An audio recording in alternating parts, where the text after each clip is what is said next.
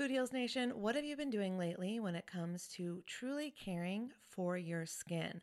Have you tried any of the light therapy facials or the LED masks? I've shared on this show how I use lasers to completely remove my brown spots in the past, and I love anything that can help me with wrinkles or blemishes or redness or scars. I find a lot of great products on YouTube that I test out, and I've just discovered a new brand. It's called Lima. And when you see the before and afters on YouTube, you're going to be a convert too. They are changing the way that you care for your skin on actually a profoundly scientific level. This is the Lima laser. It's the world's most powerful clinic-grade cosmetic laser device and the only laser FDA cleared for at-home use. Why this is important is because I was spending, I'm not going to tell you how much, way too much money years ago when I was getting rid of those brown spots, when I was really healing my skin. And now this same type of technology is available at home, and I'm here for it. I am so excited. So this is a near-infrared laser light that penetrates deep into the dermis, simultaneously working on your fat, muscle, and bone to give you like a non-surgical facelift. It transforms your skin. It helps skin issues like wrinkles, sagging, blemishes, pigmentation, redness, breakouts, and scars. And it does this with zero damage, zero pain, and zero downtime. And I remember the lasers that I used to do, they did have some downtime, so this is great. Make sure to check out some of the before and after photos on the website so you can see what I'm talking about. They have YouTube videos too. But the reason it's groundbreaking is it uses that near-infrared low-level light technology, which is completely cold and painless, and it's 100 times more powerful than an LED. And the craziest part is you can even use it with a full face of makeup. So check it out for yourself. Visit lima.life. L is for live, Y is for younger, M is for masterful, A is for approved, and learn more about the Lima laser. If you're interested in trying one today, you can sign up for their newsletter. Tell them that Food Heals sent you, and please let me know if you order one. I want to hear about your results. Again, it's lima.life, Lyma.life. Y'all, oh my God, Food Heals Nation, I just got the softest sheets and pajama set from Cozy Earth, and I had to go and get you a discount code too so that you could experience the coziness as well. You can visit CozyEarth.com, use the promo code FoodHeals, and you'll get an exclusive 35% off. So Cozy Earth, it's like your one-stop shop for what they call the luxury she deserves. So listen up, guys, because this could make a great gift for that special someone, your girlfriend, your wife, the mother in your life. And don't forget, Mother's Day will be here before we know it. So get a gift for the mom, or moms, here's a nice little gift you could ask for. Anyways, let's start with the sheets to transform your sleep. The coolest thing about Cozy Earth bedding is that it is temperature regulating, so you stay cool, which is so important when you're sleeping. Plus, they are just so soft. It feels like I'm sleeping on a cloud. Plus, I love the Cozy Earth quality and longevity promise. All products come with a 100-night sleep trial and a 10-year warranty.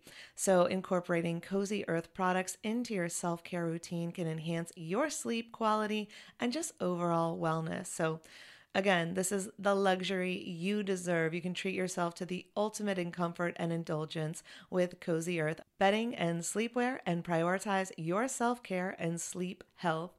And while you're at it, don't forget to check out the bamboo pajama set. It was awarded Oprah's favorite things in 2019, so you know it's good. I love the softness and breathability of the fabric, and it has these really great side pockets.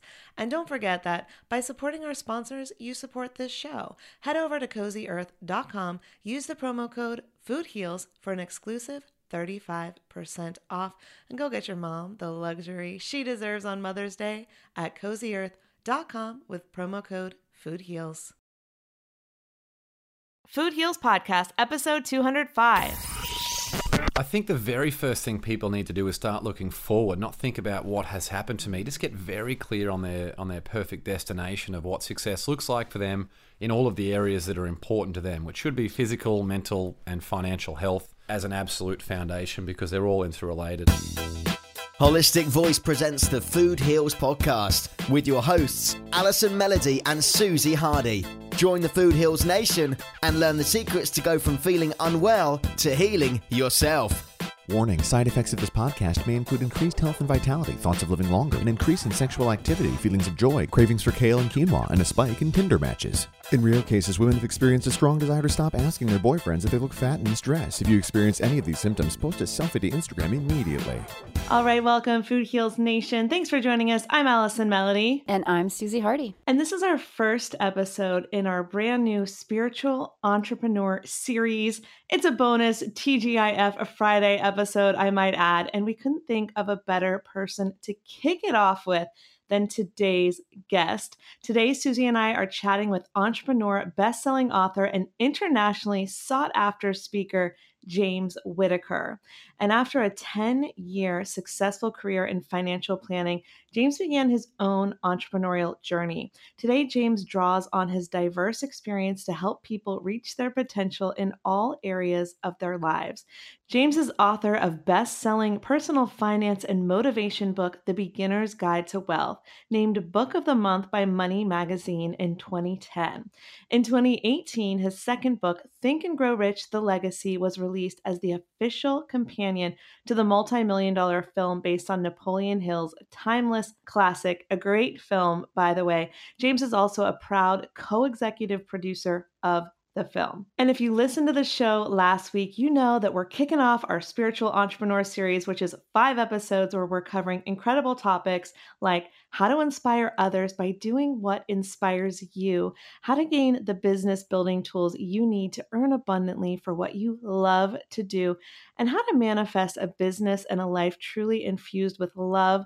The Spiritual Entrepreneur series is brought to you by Gabby Bernstein's Spirit Junkie Masterclass. So today we're also excited to announce that Gabby's free training video number 2 comes out, and it is awesome. You can access videos 1 and 2 at foodhealsnation.com/Gabby. I love the second video in this training. It's amazing. It's free, and it goes along perfectly with this episode because today's all about, how to manifest and receive abundance. And Gabby's video goes through our 3 major blocks to abundance, and then of course she talks about how to fix those. You know what I really enjoyed about this video is the myth busting part about knowing that's okay to charge money for anything you want to do in the world. Yes. Because it's absolutely necessary in this day and age. You need to earn money, and why shouldn't you be charging for what you're good at and what you love? And this is something I personally had to overcome. Yeah. A lot of us have to overcome it. I mean, we're still overcoming it so that we can create more and more in this world. Well, most of us grew up with parents that didn't necessarily enjoy what they did or weren't able to follow their dreams. They had the kind of 9 to 5. I provided for my family, but didn't really love what they did. But now we have the internet, and you can do anything you want. So that's right. What's your excuse? What's your excuse? Well, I would say my old excuse is I didn't know, and so that's why we're doing this series. Yeah, and that's why Gabby's doing her free training. So that we have the knowledge, and then we can take and the support. Somewhere. It's a lot of support. It's the support. It's knowing our value and our self-worth, so that we can create that life that we want, and to be unapologetically exactly who we are. Yeah. So we also asked Gabby to tell us a little bit about what to expect in this video. Roll it, Roxy. Roll it, Roxy. Hey, Gabby, tell us about your free video number 2, the 3 major blocks to your abundance and how to fix them. This video is amazing. This one is a game changer for people, game changer. In this video, I bust the myth that it's not spiritual to earn for your great work. If you're doing anything in the healing arts or spirituality or anything wellness oriented and you think that it's unspiritual to earn for your great work, then I'm going to bust that myth here. And I share my step-by-step guide for bringing purpose into your career. So whether you're in a career that is day-to-day kind of corporate job, or if you're an entrepreneur, this is all about how to bring that purpose into your career. And the third thing I will teach are the 3 things that block your abundance and how you can fix them. So we're going to cover all that in this video, and it's all free. It's a 25-minute video. Go enjoy it now. So check out that video at foodhealsnation.com/Gabby. Next up, our interview with James. The Food Heals Podcast starts now. With a diverse entrepreneurial background, James has launched successful companies and products across a range of industries, including health and fitness, film, activewear, social media, and publishing. James has interviewed more than 100 of the world's most revered entrepreneurs, business icons, and athletes to really unlock their keys to success. His second book, Think and Grow Rich, The Legacy, was released as the official companion to the multi-million-dollar film based on Napoleon Hill's timeless classic. Love that book. Welcome, James. Thank you very much for having me here. So excited. Thanks for being here. We're so glad to have you. And so you and I met under interesting circumstances. It was at the premiere of Think and Grow Rich, The Legacy film, which you are a part of. And then we also hung out at Brandon T. Adams' event, Live to Grind. But what was your relationship with the film? And then how did you get to write the book? Tell us all about that. Yeah, well, I had the opportunity to meet the filmmakers. I met Sean, Karina, and Joel at Santa Monica, and we were talking about the project and their expectations for this. And I knew from that conversation that they were going to turn this into something pretty amazing. They'd already had some people on board like Bob Proctor and Rob Dyrdek and Barbara Corcoran and Lewis Howes, and a really amazing, eclectic group of entrepreneurs and business minds. I had always had a very strong relationship with Think and Grow Rich because it was the book that transformed my dad's professional life. He was on the verge of a very difficult situation, and then he read Think and Grow Rich, and it completely transformed his life. So I think when I met with the filmmakers, I just asked them around what their ideas were for the book. Like what they were obviously going to release an updated book with the film. And at that point, they were just so busy with the day-to-day duties of making the film that they hadn't been able to give it too much thought. So I pitched them a concept, which they absolutely loved. And then I came on board the project shortly after as author of the book and co-executive producer of the film. That's incredible. And so I just want to step backwards. And in case anyone listening doesn't know, can you tell us about Napoleon Hill's original book and then how this got translated into a film and how it applies to today, like his practices and principles? Yeah. And that's the book that affected your dad, right? Absolutely. Yeah. Napoleon Hill was a young reporter from Wise County in Virginia, and he was tasked with interviewing some of the most successful people who ever lived, people like Andrew Carnegie and Thomas Edison and Henry Ford, more than 500 of the world's most successful individuals. So he wrote this book on the tail end of the First World War and the Great Depression, a really interesting time for modern history, and released it in 1937, which was basically on the precipice of the Second World War as well. So this book became an instant phenomenon. It showed how all these extraordinary people, some of the wealthiest people who ever lived, were able to turn ordinary actions through consistently applying a proven set of success principles into extraordinary achievement. And Napoleon Hill was the one. He basically coined the achievement philosophy, which was 13 steps to success. And he found that those who succeeded did so irrespective of financial starting point, irrespective of any adversities or perceived misfortune.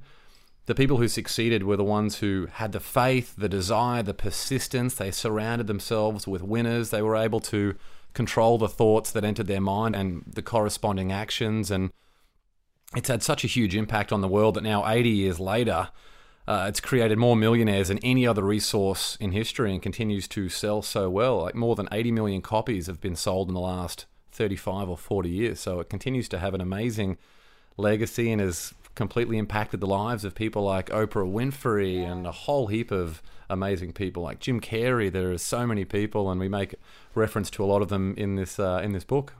And it's funny because I discovered this book at the same time as I discovered Louise Hay's You Can Heal Your Life, okay? Did you? So here I am reading about how your thoughts and your emotions and affirmations can help you heal your body. And then somehow I got directed to pick up a copy of Napoleon Hill's book. Obviously, this is way before the Legacy film and books came out, but it was changing my mindset around how much power we had to control our own reality. And I also believe in letting go of control and letting things be. But I also believe that we do have a certain amount of control, that we can create what it is that we want to see in the world with our bodies, with our minds, with our spirits, and financially. And that, I think, was the biggest learnings from those two books happening to me at the same time. It was almost overwhelming. But how do you guys break it down into a system that people can actually understand and apply to their life today? It's a good question. And the book itself, each of the 13 chapters provides a very brief overview of each principle. So as an example, the very first one would be desire. It talks about that principle of desire in a modern day context. And in these chapter overviews, we reference everyone from Sarah Blakely, the youngest self-made billionaire of all time, to Spanx, yeah. She's got a great story. Insane story, yeah. It's absolutely amazing. We've got people like Oprah Winfrey and Tom Brady and the US Navy SEALs. All these amazing high performers are referenced.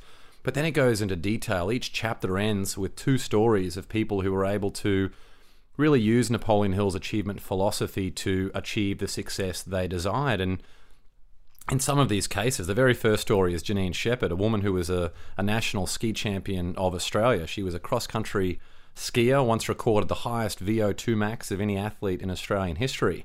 What is that? What's VO2 max? Like aerobic capacity. Oh, okay. And she was on a training ride just a few months out from the Calgary Winter Olympics. She was on a bicycle ride on the fourth hour of a 5th-hour training ride in the Blue Mountains outside Sydney, and she was hit by a truck and airlifted to hospital where her parents were told that she wouldn't live. And 10 days later, she woke up out of a coma. And her story about her, I don't know, a lot of times in life we think we've hit rock bottom. It might be you've lost a job or something has happened in your life, maybe a relationship breakdown, whatever it might be. But it's very rare that it's an immense physical trauma where you've hit rock bottom physically. And the way that she was able to get back on track, and she got very clear on what she wanted. She was at home in an all-body plaster cast because she's a partial paraplegic. She was told that she would never be able to walk again.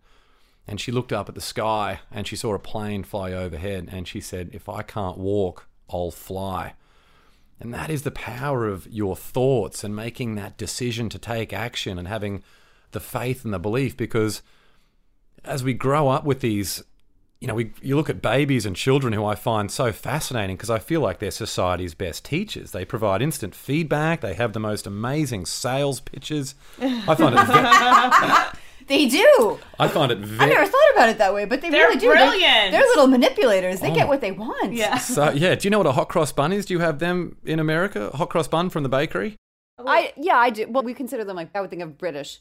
It sounds familiar. Yeah, like a fruit bun with a little white cross icing. A little bread roll. Yeah, with a bit of white icing shaped like a cross. And they're very big in Australia. They come out around Easter. And I picked up my little niece, Charlotte, from kindergarten, and I was taking her home, and I said, well, why don't we stop and I'll get you a hot cross bun, thinking, Uncle James, the best uncle in the world. And she points up to a news store that was there, a newsagent, we call them back home, and she pointed to a pink water bottle. And she said, you're going to buy me that water bottle? Oh, my God. And guess what I did? I walked in and I bought the water bottle. And while we were in the store, she goes, these are not the droids you were looking for. That she totally that's mind-melded you. She grabbed these stickers, a water bottle, and we went into the supermarket because she wanted a certain sandwich for lunch the next day at school. And we bought half a dozen hot cross buns, and it cost me about $30 at the end of all this. But it was an amazing lesson around beliefs, and because as we're young, you see these children, they test the boundaries of everything. They don't really have any fear, and then they start to get conditioned by their parents, often for good reason, don't get me wrong. And then they enter school, and then you start to get reprimanded by your teachers, and then you enter the workforce, where of course you start to get reprimanded by your bosses, and you're worried about what your work colleagues might think. And you grow up with these limiting beliefs, and then you wake up one day and you think to yourself, how did I get here? But all you're doing is focusing on what's happened in the past as well. So beliefs are so important, and thinking about what's possible, because if you think that something is impossible, you would never try it.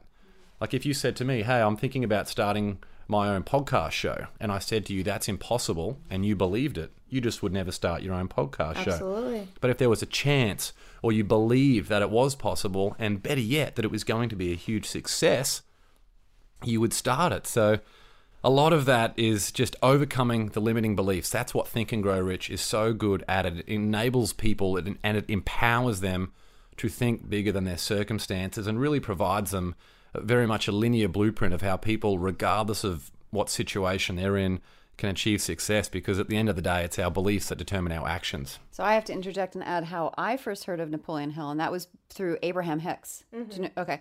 So this was a long time ago, but I'd been turned on to listening to some of their stuff, and I bought some of their CDs. It was CDs, not tapes. It wasn't that long ago. And I remember Jerry Hicks talking about how they started and how their story.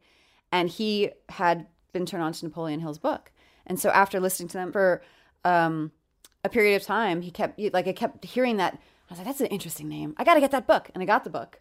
And I don't think I've ever finished it. Like, I've picked it up a bunch of times. And I think that's because it brought up my resistance to that. I bet. Because while I know that's true and everything you just said is true, and they even talk about it, how we get socialized and then we start to believe, well, I can only do so much, or this is only possible for me and my lot in life, then we make that our reality, where we impose our own limits. But reading that book kind of would break that through, and I think I would put it down and be like, I have to think about that, and it would keep me stuck. But that is how I first heard of the book. Very interesting. And there's actually, from all the people who I interviewed for this project, a very common theme came out, and that was any book in the self-help field, it doesn't matter what it is, you can only bring to it your life experiences to that point.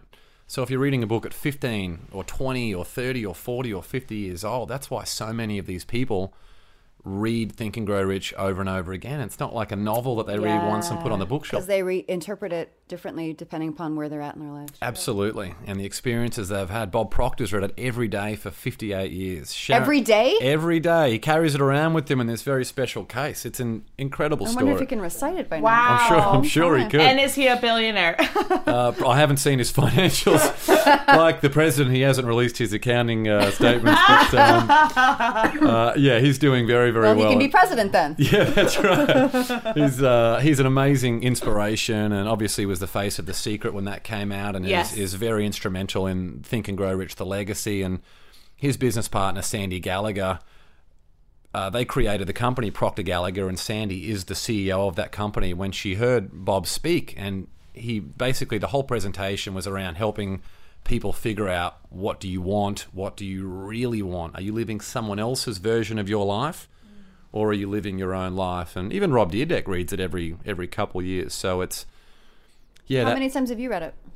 Oh, pretty much every day for about the last 2.5 years, just non-stop. But it's something that I really love as well is listening to the Napoleon Hill lectures. They're actually on Spotify. Yeah. So if you've got a Spotify account, there's even the Napoleon Hill greatest speeches that you can go online and buy. But just listening to his voice. A lot of other people have told me that they prefer the voice of Earl Nightingale, who was very much known as the voice of radio back in the day, in a generation past. But there's a certain charm about the original Napoleon Hill voice. I find it fascinating.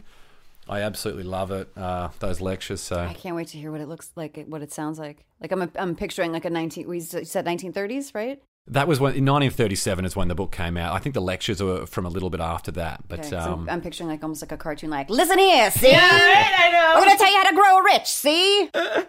I don't know. Great. You'll have to wait and see. It's I can't wait. Yeah, but it's a great thing to do as well, because it's just the book has been updated. There are many versions of the book. It's 1937, so although the principles remain exactly the same, it still was written in a different era. So I don't know, I find listening to the lessons, and I guess you take yourself back, you're transported back to an era that's gone, and it's just, it's a certain... Well, we were talking about this a little bit earlier, but listening is a different way of taking in information, and it kind of... Are you an auditory listener? Yeah. Well, but not only that, but it hits our subconscious. So like we were talking about hypnosis, I've done hypnosis. You can listen to that and you can zone out, like when you're driving, like you can zone out when you're driving, and it goes into your subconscious faster in a different way, and you absorb it differently than maybe just reading it. Yeah, definitely. So these concepts, they worked for your father. They obviously worked for you. You quit your job as a financial planner. Can you tell us a little bit about your story? How maybe what happened with your father then inspired you? Like take us through that journey. Yeah. Well, I spent 10 years in financial planning. That was my first real entry into the corporate world. My family, so my father was always in the financial planning field back in Australia. So I guess it's just something that I just naturally fell into. My sister was in finance for a while before she had kids, and my brother still is in accounting and finance as well. So we grew up with an appreciation of how important it is to be engaged with personal finance. Because in this world of comfort and luxury that we live in, people will just naturally gravitate towards instant gratification. And let's spend the money when we get it.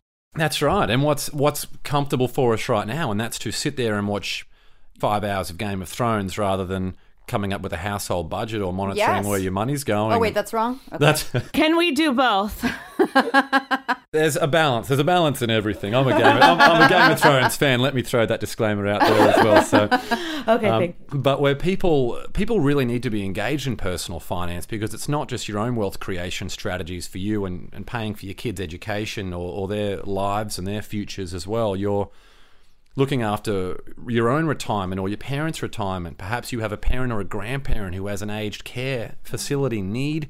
You might have insurance. Like, how are you protecting the ones who you love the most? So that's why it is so important to be engaged with your personal finance, because with a few simple tweaks, little things like spending less than you earn, setting up a process automatically to pay yourself first, investing a portion of the money that you make in smart, balanced, diversified portfolios. These are the types of things that lead up to massive results over time. And anyone listening can just look up a compound interest graph to see what something like $2.83 a day, which is $1,000 a year, just to see what that adds up to over time. It's just an absolutely incredible change. So after that, but I always had the urge as well when I was growing up that I was the black sheep of the family and a little bit different. I was, I don't know, not as studious as my older brother, who performed very well academically. I always enjoyed catching up with people and Game of Thrones. Game Later. of Thrones, yeah. I think it was The Simpsons and the Teenage Mutant Yes. Ninja Turtles, which are I think still going, aren't they? And so I always had the urge that I wanted to start my own company and tread my own path. But when you grow up in the same city and you're just hanging around the same people, all who I love, it's just very, very easy to stay in your comfort zone. And I guess you like that fear of criticism, which leads to inaction. And it was only when I moved over to Boston, I studied an MBA at an international business school that was 9 months in Boston and 3 months in Shanghai. And that really not only got me completely out of my comfort zone. Cities that are very similar. Yeah, that's right. And I was not used to the Boston cold, that's for sure. I love snow, but city snow is a whole different beast.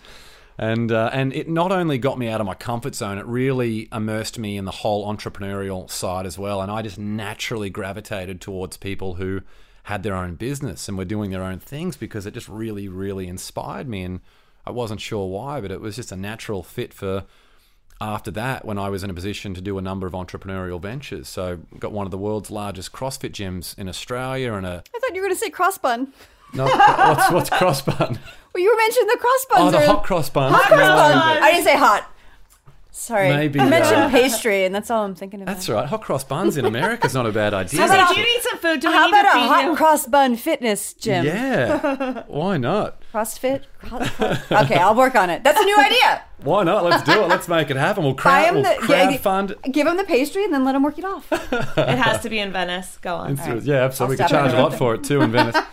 And so, yeah, had an activewear company, the CrossFit gym, a social media brand, was just involved in a lot of ventures. And then as co-executive producer of this film and author of the book, just seemed to be doing a lot of things, and I just wasn't clear on my mission as what I should be. So in the last year, that's when I really thought about who I was and what I wanted to do for the rest of my life. And what I really want to do is help people take ownership of their financial, physical, and mental health. So that's really, until my last breath, it's what I want to do. And whatever business initiative that needs to look like, or I'm just, right now just trying to let the dust settle on what's happening with the Think and Grow Rich, the Legacy Project, because there are a lot of opportunities that I've been very fortunate that have come my way, but I don't want to commit to anything yet. I'm just trying to get the word out there to help as many people change their limiting beliefs and increase the idea of what's possible.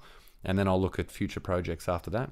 Beautiful. So tell us about a little bit like the relationship between the mental and emotional health and the financial health, and how those are completely intertwined, which sounds obvious, but a lot of people don't understand how much stress can build up over money that then can affect our mental, emotional health, which then can become physical. So can you talk a little bit about that? If you want to have a good relationship at home, you need to be very, very, very engaged with your finances, because finances and communication are the two reasons that relationships break up. But if one thing I always mention during my presentations and speeches is get a goal sheet. Give it to the person who you love the most. Just give them a blank goal sheet and ask or request, very politely request that you complete it separately, but then share the results with the other person, because then you have complete transparency around what's important to them now and what's important to them in the future. And this goals sheet ideally would have all areas: financial, physical, professional, family goals. And by doing that, you enables yourselves to grow together, but you can also see when your partner needs that freedom to go and do their own thing. So, and then on the physical health and the mental health side, so a lot of the physical health issues can be caused by obviously a corresponding issue on the mental side, all of things which can be fixed via the right planning. But by getting very, very clear on what you want, as soon as you've got that perfect destination in mind, it is so much easier to take the first step, and then the second step, and then the third step. And it's certainly not going to be in a straight line, but over time you will end up at least in the direction of your perfect destination, and that progress is what spurs people on to greater success. And another thing that I'm big on is just keeping it simple and keeping it consistent, rather than trying to leap out of bed and do some extraordinary action in the one go. It's not sustainable for most people. If that's a big fitness goal, you're likely to get injured. If it's a health goal, you're likely to then be gorging on In-N-Out Burger a couple of hours later. If it's a financial thing, you might be very safe with your money, but then splurge it all on one big holiday. It's just, I feel like if you keep it simple and maintain that consistency, that's what leads to progress and extraordinary achievement over time, not perfection.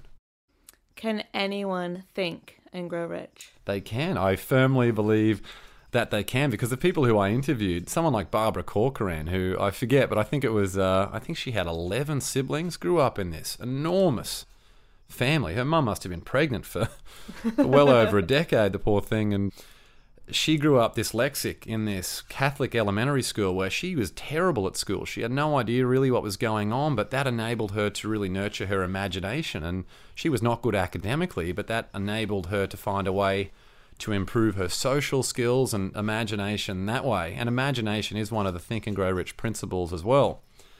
So it means that via a few circumstances of her getting out of her comfort zone and surrounding herself with the right people, she was able to be the queen of the New York property scene during the 80s and the 90s. Can you imagine that era in New York City? I really find that quite a remarkable story. It's a good time. I'm from New York, and Times Square was really scary in the early 80s. Like, I remember being a little kid, my dad's office building was right off of there, and they were holding my hand.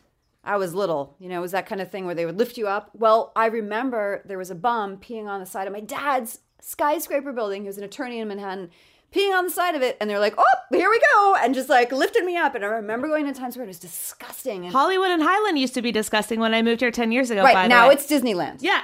So yeah, it used to just be like Times very, Square. very different. And that and the real estate, obviously the real estate now skyrocketed from. I mean, I can't imagine the exponential growth that she experienced by investing and dealing with it. Absolutely. And I just love that the power that she had as a woman to go and really take control of her life, because she had another situation where her boyfriend and business partner at the time, who owned 51% of the company, so a controlling stake. Don't ever do 51%, people. Never do 51% and have the 51%. That's what I mean. In your favor. Make sure we get the percentages right there. And don't do 49. There we go. And seek professional legal advice for your unique circumstances as well. Yes, it's not legal advice. And yeah, we are drinking wine. Do not take us seriously. Go talk to your attorney. And her, Barbara's partner and business partner, so a boyfriend and business partner, left with Barbara's secretary. So imagine that. Like, said, this relationship is not for me. I'm leaving you for your secretary. Barbara turned... Tale as old as time. Yeah, that's right. Isn't it? But Barbara but doesn't have a Disney ending. So. No. Barbara had the last laugh and now sold her business for, I think it was $70 million. So an amazing story. And wow. That, again, like the... A lot of shoes, Allie. For that shoe closet over there. That's a lot of cold-pressed juices on the main streets of Abercrombie. I mean, those are my two favorite things. How did you guys know? Shoes and shoes. Done. And there's another guy in the book by the name of Jim Stovall, who at the age of 17 was told that he would go totally and permanently blind. And that, like, literally everything that he sees is gone, and he was confined to... His friends and family gave him a white cane and basically told him that he would have to spend the rest of his days in this room in the house where he would be safe. But he was not happy with that, and he surrounded himself with the right people, a man by the name of Lee Braxton, who was actually by some chance encounter did the eulogy at Napoleon Hill's funeral, so was very big on the Think and Grow Rich principles. And under Lee Braxton's guidance, Jim Stovall was able to become the author of 30 best-selling books while blind. Guess how many he wrote before he was blind?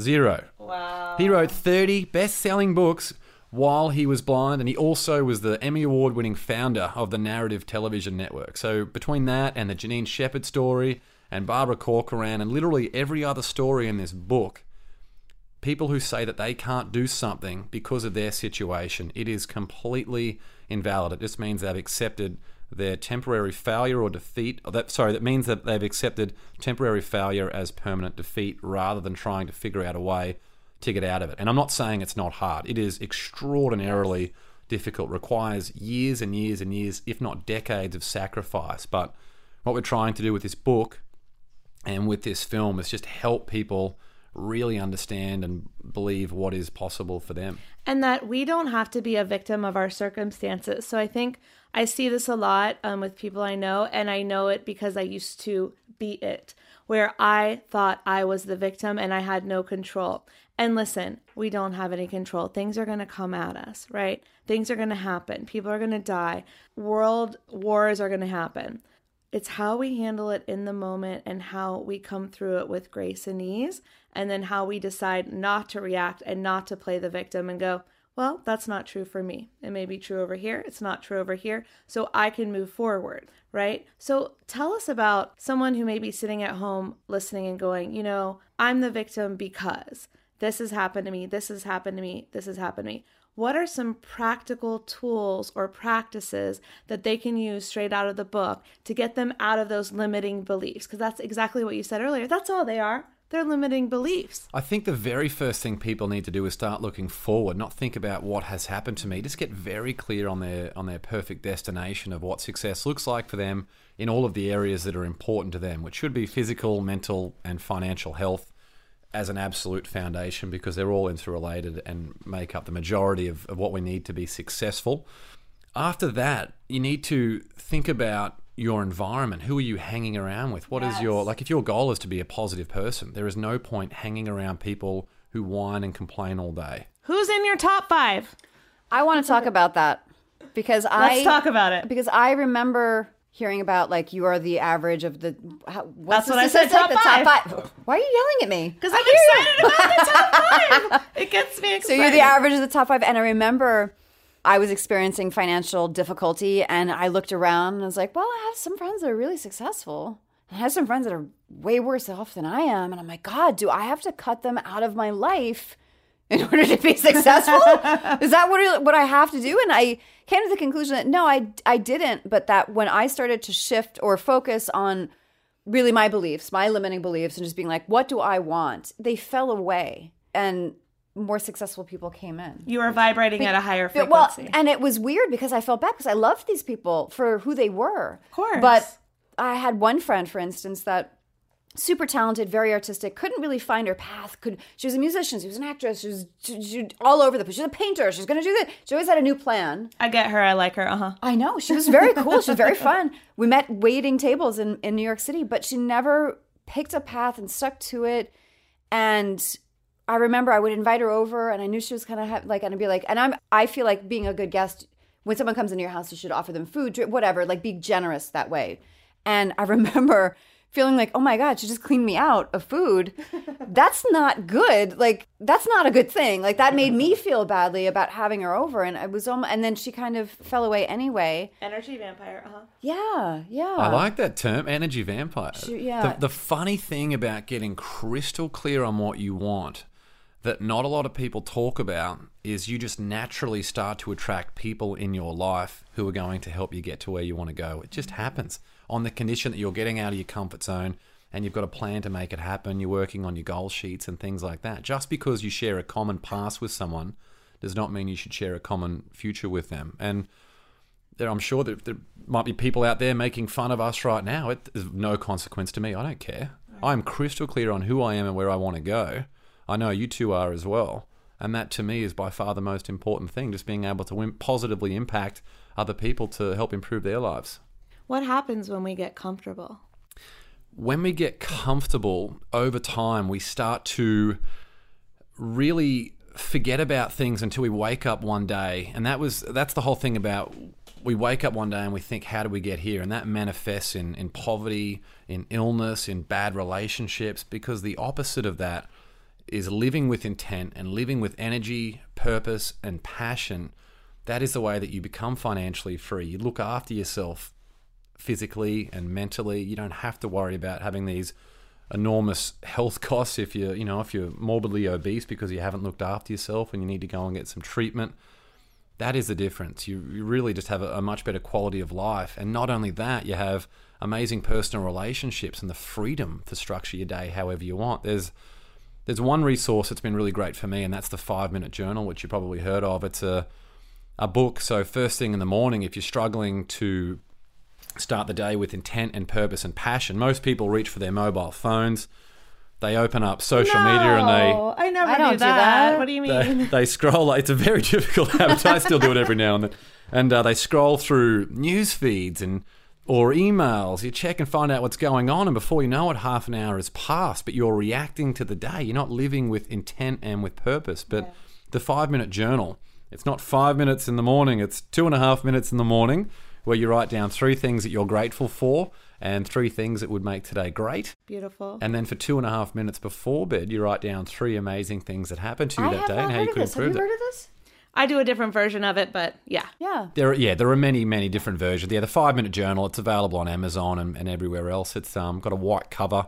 I cannot for the life of me recall the name of the authors, but definitely worth getting. I like it. I like that it bookends your day, because I've definitely heard about writing your gratitude list and writing before bed, because that's a very important time. And there was, going back to the hypnosis, a friend of mine actually went through hypnotherapy school. She was on our show, Shauna Kokorian. Yes. And she went to a very famous school here in LA, and the founder of that school had advocated for writing, definitely, and this is nothing new, but writing right before bedtime what you want, like just right before that's an important time, right before bedtime. But I like how this book ends the day. There's a quote, I think it's from Thomas Edison, that says, "Never go to bed without a plea to your subconscious."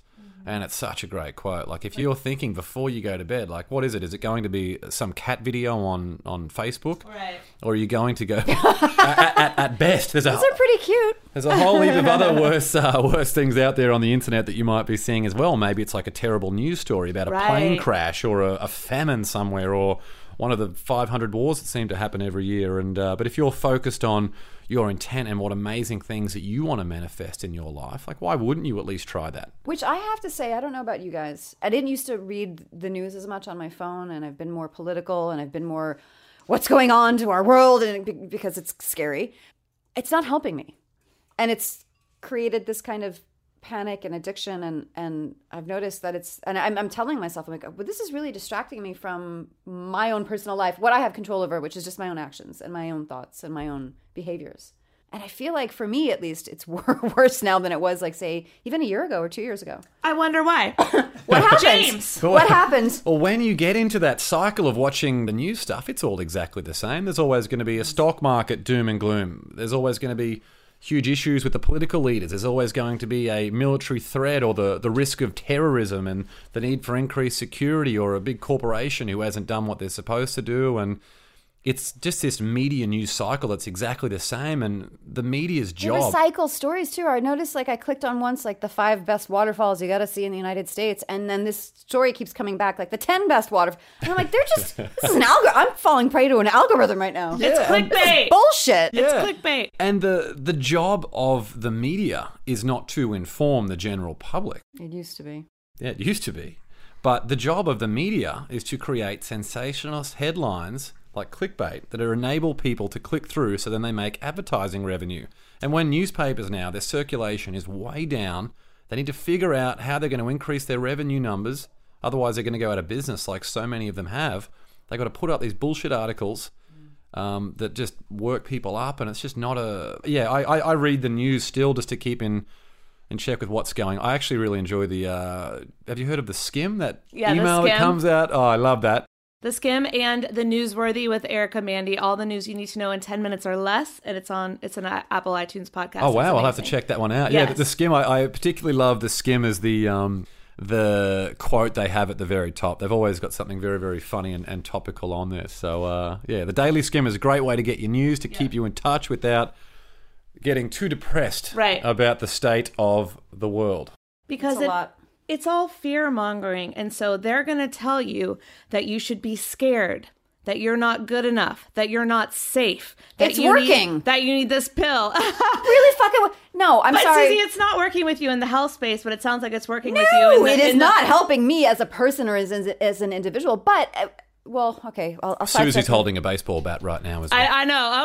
Okay. Go ahead, Susie. No, what do you need to say? No, I know that, like, in the past, when I get political and fired up, our listeners are like, we don't want to hear this. We want to hear about food.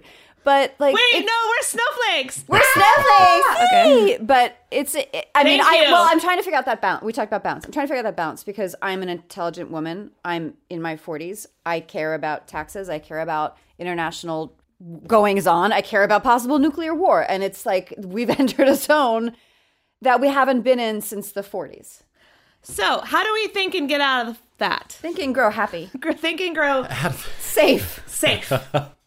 Because I know you're not alone, right? This is a universal thing that's happening right now. It's hard for people to meditate. It is hard for people to think positively when all of these things are bombarding in their face. I have a friend who's an acupuncturist, and she's all about thinking positively, and she turns a blind eye. She puts blinders on. She's like, I don't read the news. And I'm like, but... And she's like, no, I don't really want to know. And Who's happier, you or her? I don't know. I don't know either. I'm just asking. It's...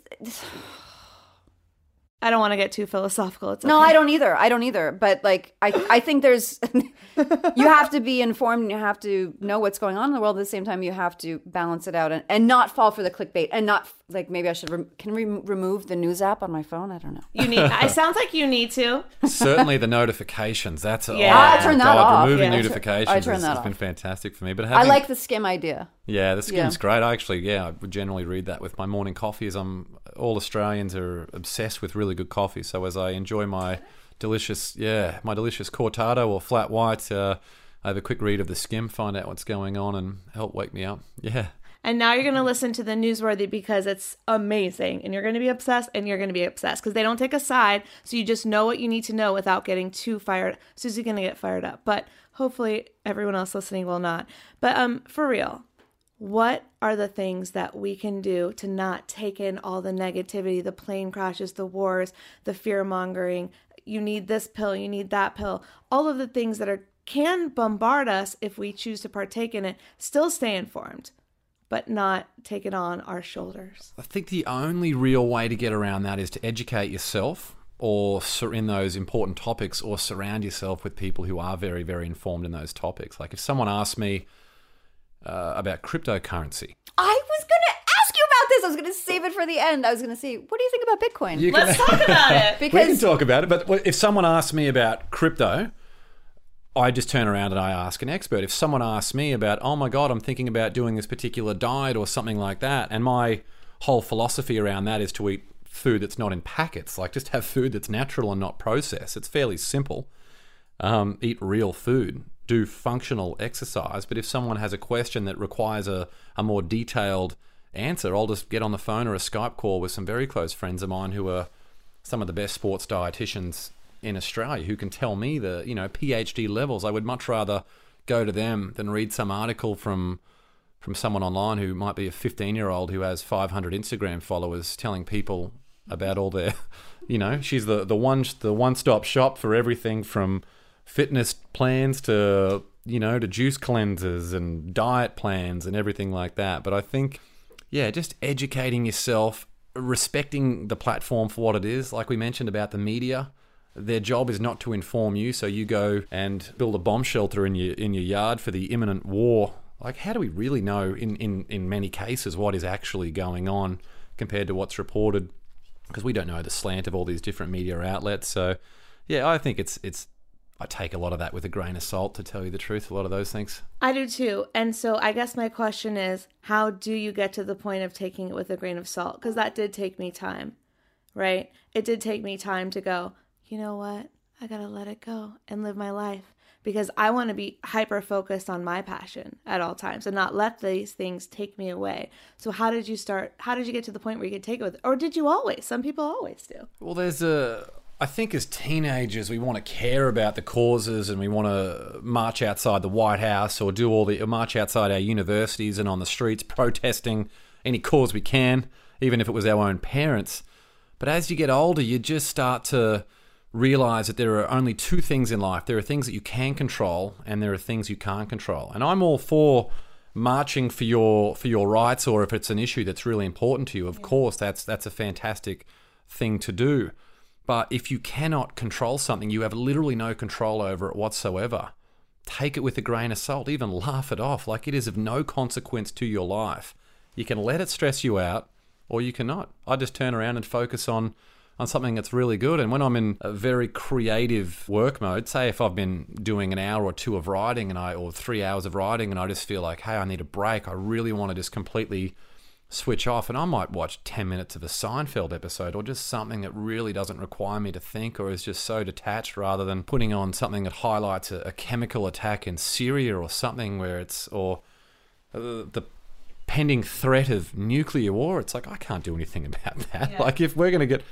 It's like people worrying about shark attacks when they're out surfing. If I'm going to get eaten by a shark, there's a 95% chance I'm not going to see it coming. So when I'm surfing, why would I worry about a shark attack? Because you didn't vote the shark into office. That's the difference. See, this is where Susie's always going to go, and I appreciate that. For me, it's like compassionate activism. So if I can do something active that I feel passionate about, I will do it. If it's going to bring me more pain and anger to do it, I'm not going to do it. That's great. And I think having the opportunity to travel and meet a lot of people and just get a lot of different perspectives, because all our opinions it's just our perspective based on our experiences and what we've read and our relationships to that point. So having the opportunity to get out there and see the world and meet so many different people, you just naturally have a different perspective to a lot of this stuff. Yeah, absolutely. All right, let's go to a Facebook Live so we can ask you some questions about extraordinary achievement and high performance habits. So you have a new spin on it, and it's for the modern day. So how can we have this rich financial life, but also an abundance in all areas of our life, mind, body, and spirit? That's really what it's all about, right? Yeah, and it's a common misconception that people think rich means only monetary value, when there's so much more to having a rich life than that. It's being rich in love and the relationships that you have, the relationship that you have with your spouse, your work colleagues, everyone else around you, and also what type of relationship do you have with yourself? Are you confident each day? Are you excited and inspired to continue working towards your dreams? That's what it means to be rich, not just someone who happens to drive a Ferrari. Mic drop. I'm out. And we're done. Thank you very much, Facebook Live. Bye-bye. Just kidding. Susie, what was the question that you were going to ask him? I will ask him a question. I wanted to know, what would you suggest to people? We kind of broached the subject, that are maybe stuck in feeling abundance, maybe looking backward and not where they want to be. How do they let go of that past? How do they move forward? We mentioned the 5-minute journal. Yeah, it's natural. It's just human nature for us to think about something in the past, but those feelings are strongest when we actually don't have a great deal of confidence about our future. It's like sometimes you lament a past relationship, but as soon as you enter a new relationship with someone amazing, we don't really seem to care as much about this long-lost love that you had for a while. So people, their reaction when they find that state of stress, for most people, say if they're caught on the treadmill, they're not literally in a metaphorical sense, their inclination is to run harder on the treadmill, and it just leads to stress and to burnout, and they completely run out of balance. But if they actually think about, they get very, very clear on what they want, and then they take the daily action to achieve it. And so much of it is finding balance, which you actually get by, as we spoke about, using the 5-minute journal, because all these different things, you start to take control and ownership of your day and the actions that you're going to take to get there. And a big thing that I talk about in my presentations is that each day, if you do not make the decision to win, you've automatically made the decision to lose, because it's just human nature to fall into that state of comfort and relaxation until we wake up one day and we think to ourselves, how did we get here? But if you're getting very, very clear on what you want, what does that perfect destination look like for all areas of your life? You're getting out of your comfort zone. You're coming up with a plan. You're surrounding yourself with winners. Your environment, if you want to be a productive person, you're going to want to make sure your bed's made every morning and you don't have a pile of dishes sitting in the sink. And I don't do that. Please go on. I'm with you. I'm with Did you. you just I'm with see her you. eyes? And then I'm like, I don't do the Her making eyes the went bed like this. thing. And another one is embrace the struggle. It's so important because oftentimes, and especially all these people who are 25 people mentioned in this book, it is how, when adversity struck, it's how they handled that. That is what defined them, and that is what led to their extraordinary achievement over time. If you get hit by a truck, which literally happened to Janine Shepherd, how are you gonna handle that? I'm not laughing at her, but If the world, I was picturing that. if the world just says you're blind, how are you going to handle that? Whatever happens in your life, we don't know what's going to happen tomorrow, but we can certainly plan for the worst and hope for the best. Go ahead, Allie. Do you make your bed every day? I'm the first to admit that I'm not great in the mornings. I've been trying to get a lot better. I actually have an amazing partner. I was gonna say, does your wife make She's it? she is a bed ninja. As soon as I'm out of bed for 3 seconds, the bed is made. I don't know how she does it. She might have a magic wand hidden somewhere, but when she's not home, yes, I do make my bed every day because it just I'm not big on clutter and things like that. It really, I guess being in the creative field, I suppose there are other creatives that might actually enjoy having a bit of comfort. We would vouch for that. Like, we're both creatives, and Do you make your bed? I started to.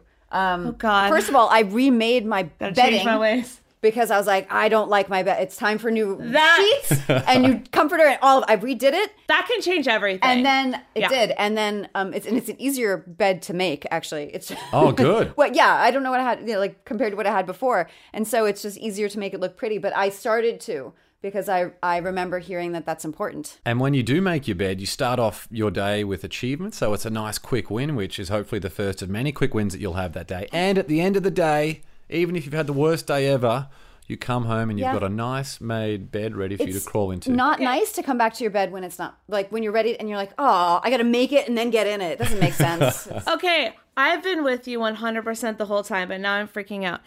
Tiffany, do you make your bed? 50%. Talk, do you make your bed? Actually, I just started. Oh, okay. I'm the only one behind here, Nice. people. I don't make my bed. But let me ask you, if I don't want to make my bed, will I not have a successful life? But what if I Yes. consider making a smoothie my achievement for the morning or meditating my achievement? That's fine. It's like fitness routines and diet. I feel like anything in life, you need to try a lot of things and then find out what works for you. It's hard to dictate what other people can do because we're all different. We're all humans. Like, you but could we're all be a different. super, like maybe Mark Cuban does not ever make his bed. That's or maybe right. he didn't. Like if Jocko Willink posts on Instagram, former Navy SEAL, an amazing guy, and I have a feeling he makes his bed. who I love, yeah, Navy and SEAL? it would be very he makes his Bounce bed. a quarter Very well on done. that shit. But he posts a photo of his watch to say, here I am, it's 4 a.m. and I'm doing my workout for the day. Right. But you don't need to wake up at 4 a.m. No. It matters what you do during the day. It doesn't matter whether you do it at nighttime, during the day. It's your daily output total. Are you open to starting to make your bed and see if it changes anything? I don't know, you guys. This conversation is freaking me out because I've heard this before and I'm like, will everything change if I just make my bed? Could we get mobile here on the podcast and walk in and have some type of bed-making ceremony? Ooh. I yeah, think we maybe. need a live cam. Follow Just me. on the bed making. Just so we can prove that it's been done. But like any habit, it's just a bad habit that you need to get out of. Maybe you try it. Maybe you commit to making your bed every day for 10 days, and at the end of it, if you think it was great, you keep doing it. But isn't that what the whole Think and Grow Rich is about, is habits, at least for me, and is more mental habits of negative thinking or limiting beliefs, but maybe structuring like how you want to live your life. This is getting really deep about bed making. No, I want to know. But maybe Do I like need to change everything right now? like what kind of person do you want to be? Do you want to be that? I want to be that person. Like, I am not that person now where anyone be like, I'm coming over and be like, oh shit, my house is a mess. It's been 2 weeks since the cleaner was here. I want to be that person, but come on in and check out my pad. I'm not that person yet, but maybe that carries over into other habits and beliefs. I don't know. I'm fascinated right now because I think I'm thinking and growing rich, but am I like totally missing the boat here? But it's hard to tick every single box in your life. If you've got a very happy life and amazing relationships and you're in a great career that you love and you're in a position to contribute to the causes you care about and the people that you love, whether or not you make the bed in the comfort of your own home is essentially Well, I'm irrelevant. at like but 80%. So if I need to make the bed to get to 100, I mean, maybe that's just that's what I it might gotta be. do. Maybe this could be the missing link to get you partnering with Elon Musk on a new project. Okay, Elon. Shout out if anyone knows Elon Musk, tell him I'm going to make my bed, and in exchange, he's going to come on the podcast. Done. Wow. Okay. Big words. Putting it out there. Think it real rich, But people. is this a pattern of other things? Like, for me, Yeah. just last night, so I flew here this morning, and last night I was tired. I had to pack. I was worried, like, making Right. sure I had everything, and there were dishes in the sink. I was like, oh, I just want to leave those there. I was like, no, I'm turning over a new leaf. Again, trying to be that woman that, like, come on into my clean pad. I'm going to do the dishes even though I have a ton of other stuff to do. Like, is that a part of a bigger pattern? Yes, it is, because I don't do dishes either. Have you heard? Not all about you, Ellie. Have you? She's fallen down. Okay, but I'm thinking of other Food Heals Nation listeners who are like me. But Dan does dishes, so the dishes are usually clean because of him and not because Can he come over to my house? Yeah. There is a quote that says, "How you do anything is how how you you do do everything," everything. which I love. So if you're You're blowing my mind. I know, I'm sorry. I love I've it. just added an extra 5 minutes to your day each day.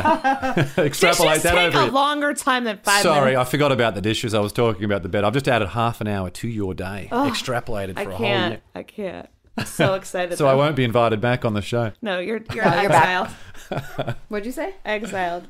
Oh, I thought you said your accent. Cast back to... Your accent Oh, alone no, gets your you accent in. alone invites you. She's right. Your accent alone. You're back. I mean, can you come back tomorrow? Can you co-host?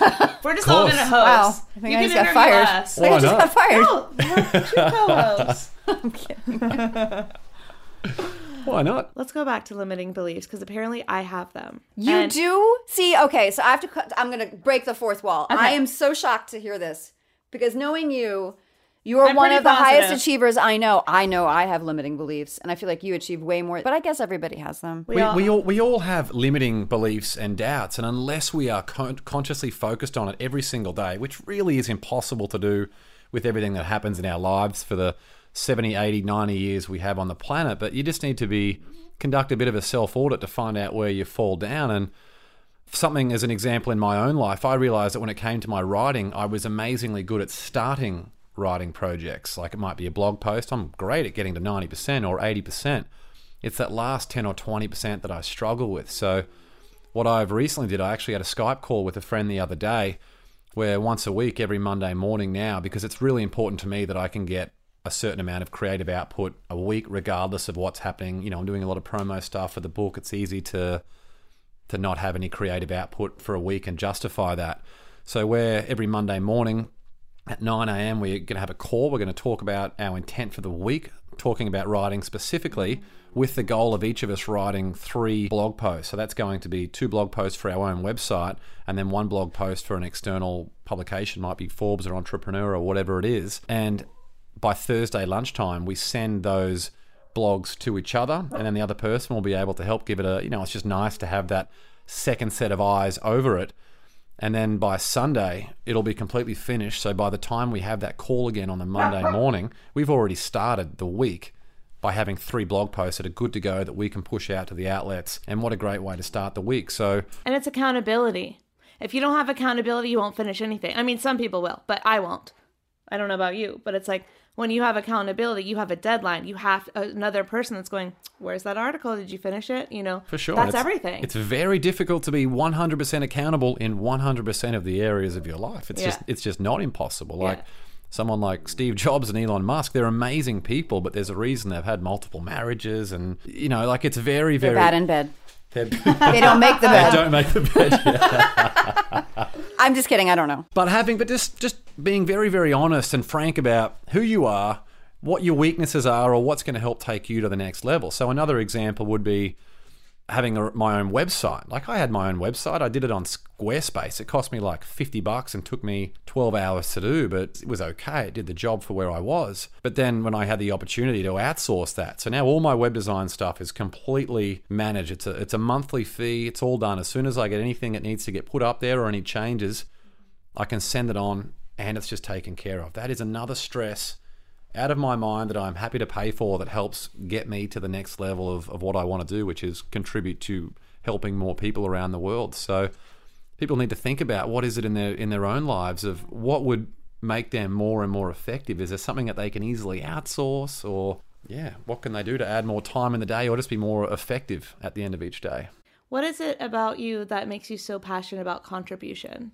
I think probably my parents. I feel like I did pretty well in the parent department, and I think I was not the best. You raised them well. I raised them well, yeah. I was not the best teenager growing up, so I feel like I have an obligation, which I think I'll have forever, to want to pay them back, just to apologise for a terrible 8 or 9 years that I put them through, and just to really show the world that they are great people. My mum's a psychologist who worked with abused children, so I guess when you're in that situation, you have very deep gratitude for a comfortable, happy and safe family home. And my dad in financial planning, where he's able to help change the lives of many, many people. Also, my dad particularly is extremely ambitious. Like, he's up at 4:35 a.m. every day and writing and doing what he does. And he's 78 or something years old now, and he just won't slow down because he just wants to continue to impact the lives of as many people as he can.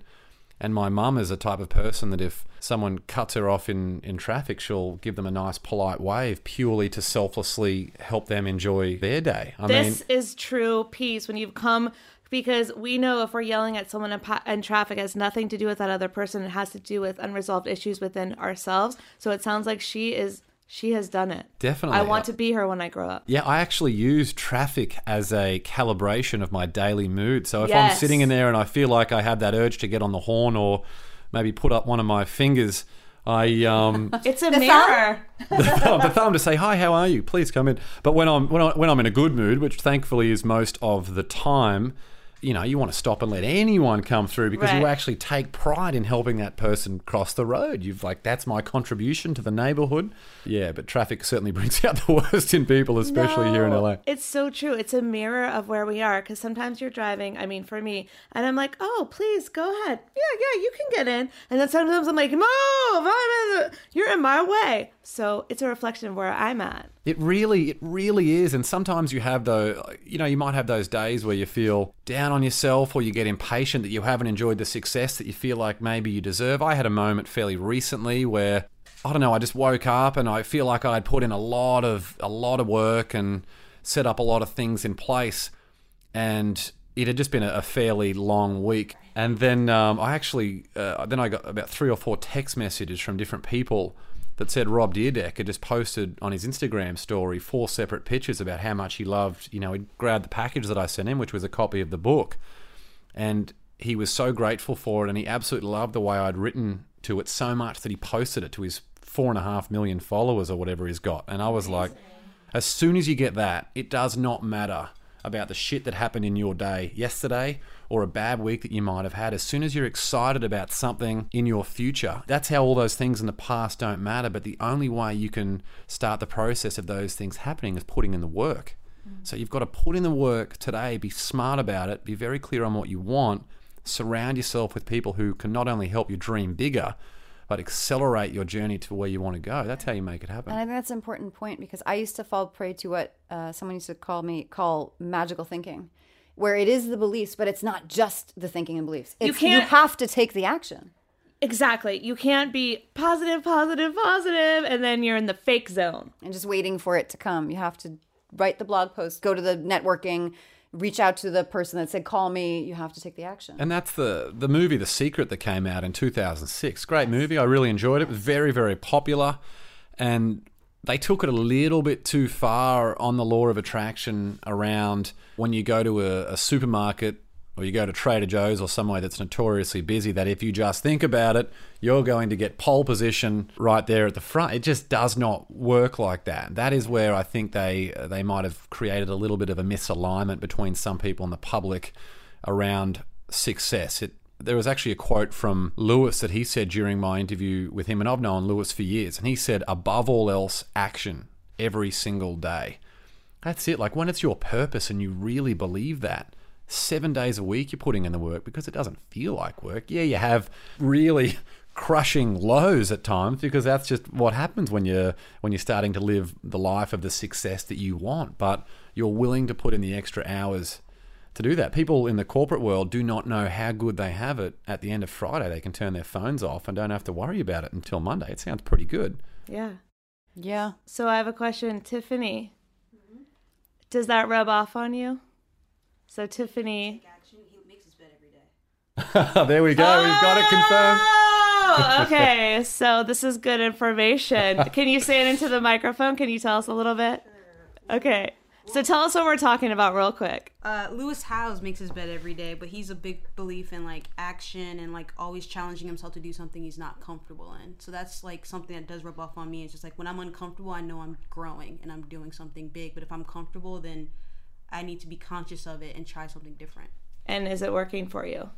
Oh yeah. I mean, the last 3 years have been amazing, but the last 2 years with Lewis, like I don't think the same way. Amazing.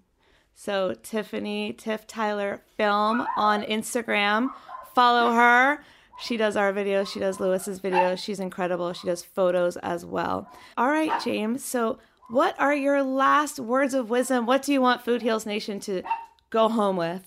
I think probably the biggest one is just focus on winning the day, making that a habit. Just focus on living each day with more intent, with more purpose, because as a result of that, you'll just have more energy and better relationships. So just focus on getting clear about what you want from all areas of your life and get into the habit of winning the day.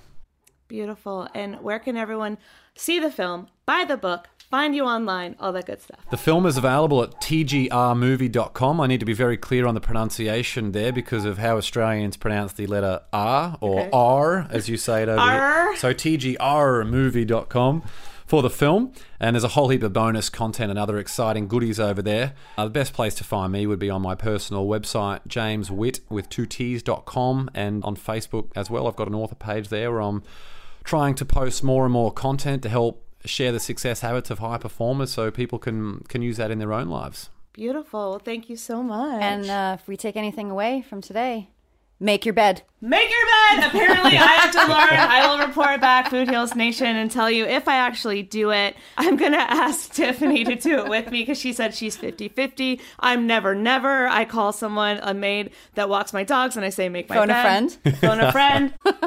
Long story short, I will try it if Tiffany will do the challenge with me and get the book, Think and Grow Rich, The Legacy. The Legacy. Thanks for coming, James. Thank you for having me. So much fun. These statements have not been evaluated by the Food and Drug Administration. This podcast is not intended to diagnose, treat, cure, or prevent any disease. Side effects of this podcast may include increased health and vitality, thoughts of living longer, developing a more positive outlook on life. In rare cases, people have experienced a strong desire to put down the Ben & Jerry's, get off the couch, and take a walk outside. If you experience any of these symptoms, tell your Facebook friends immediately.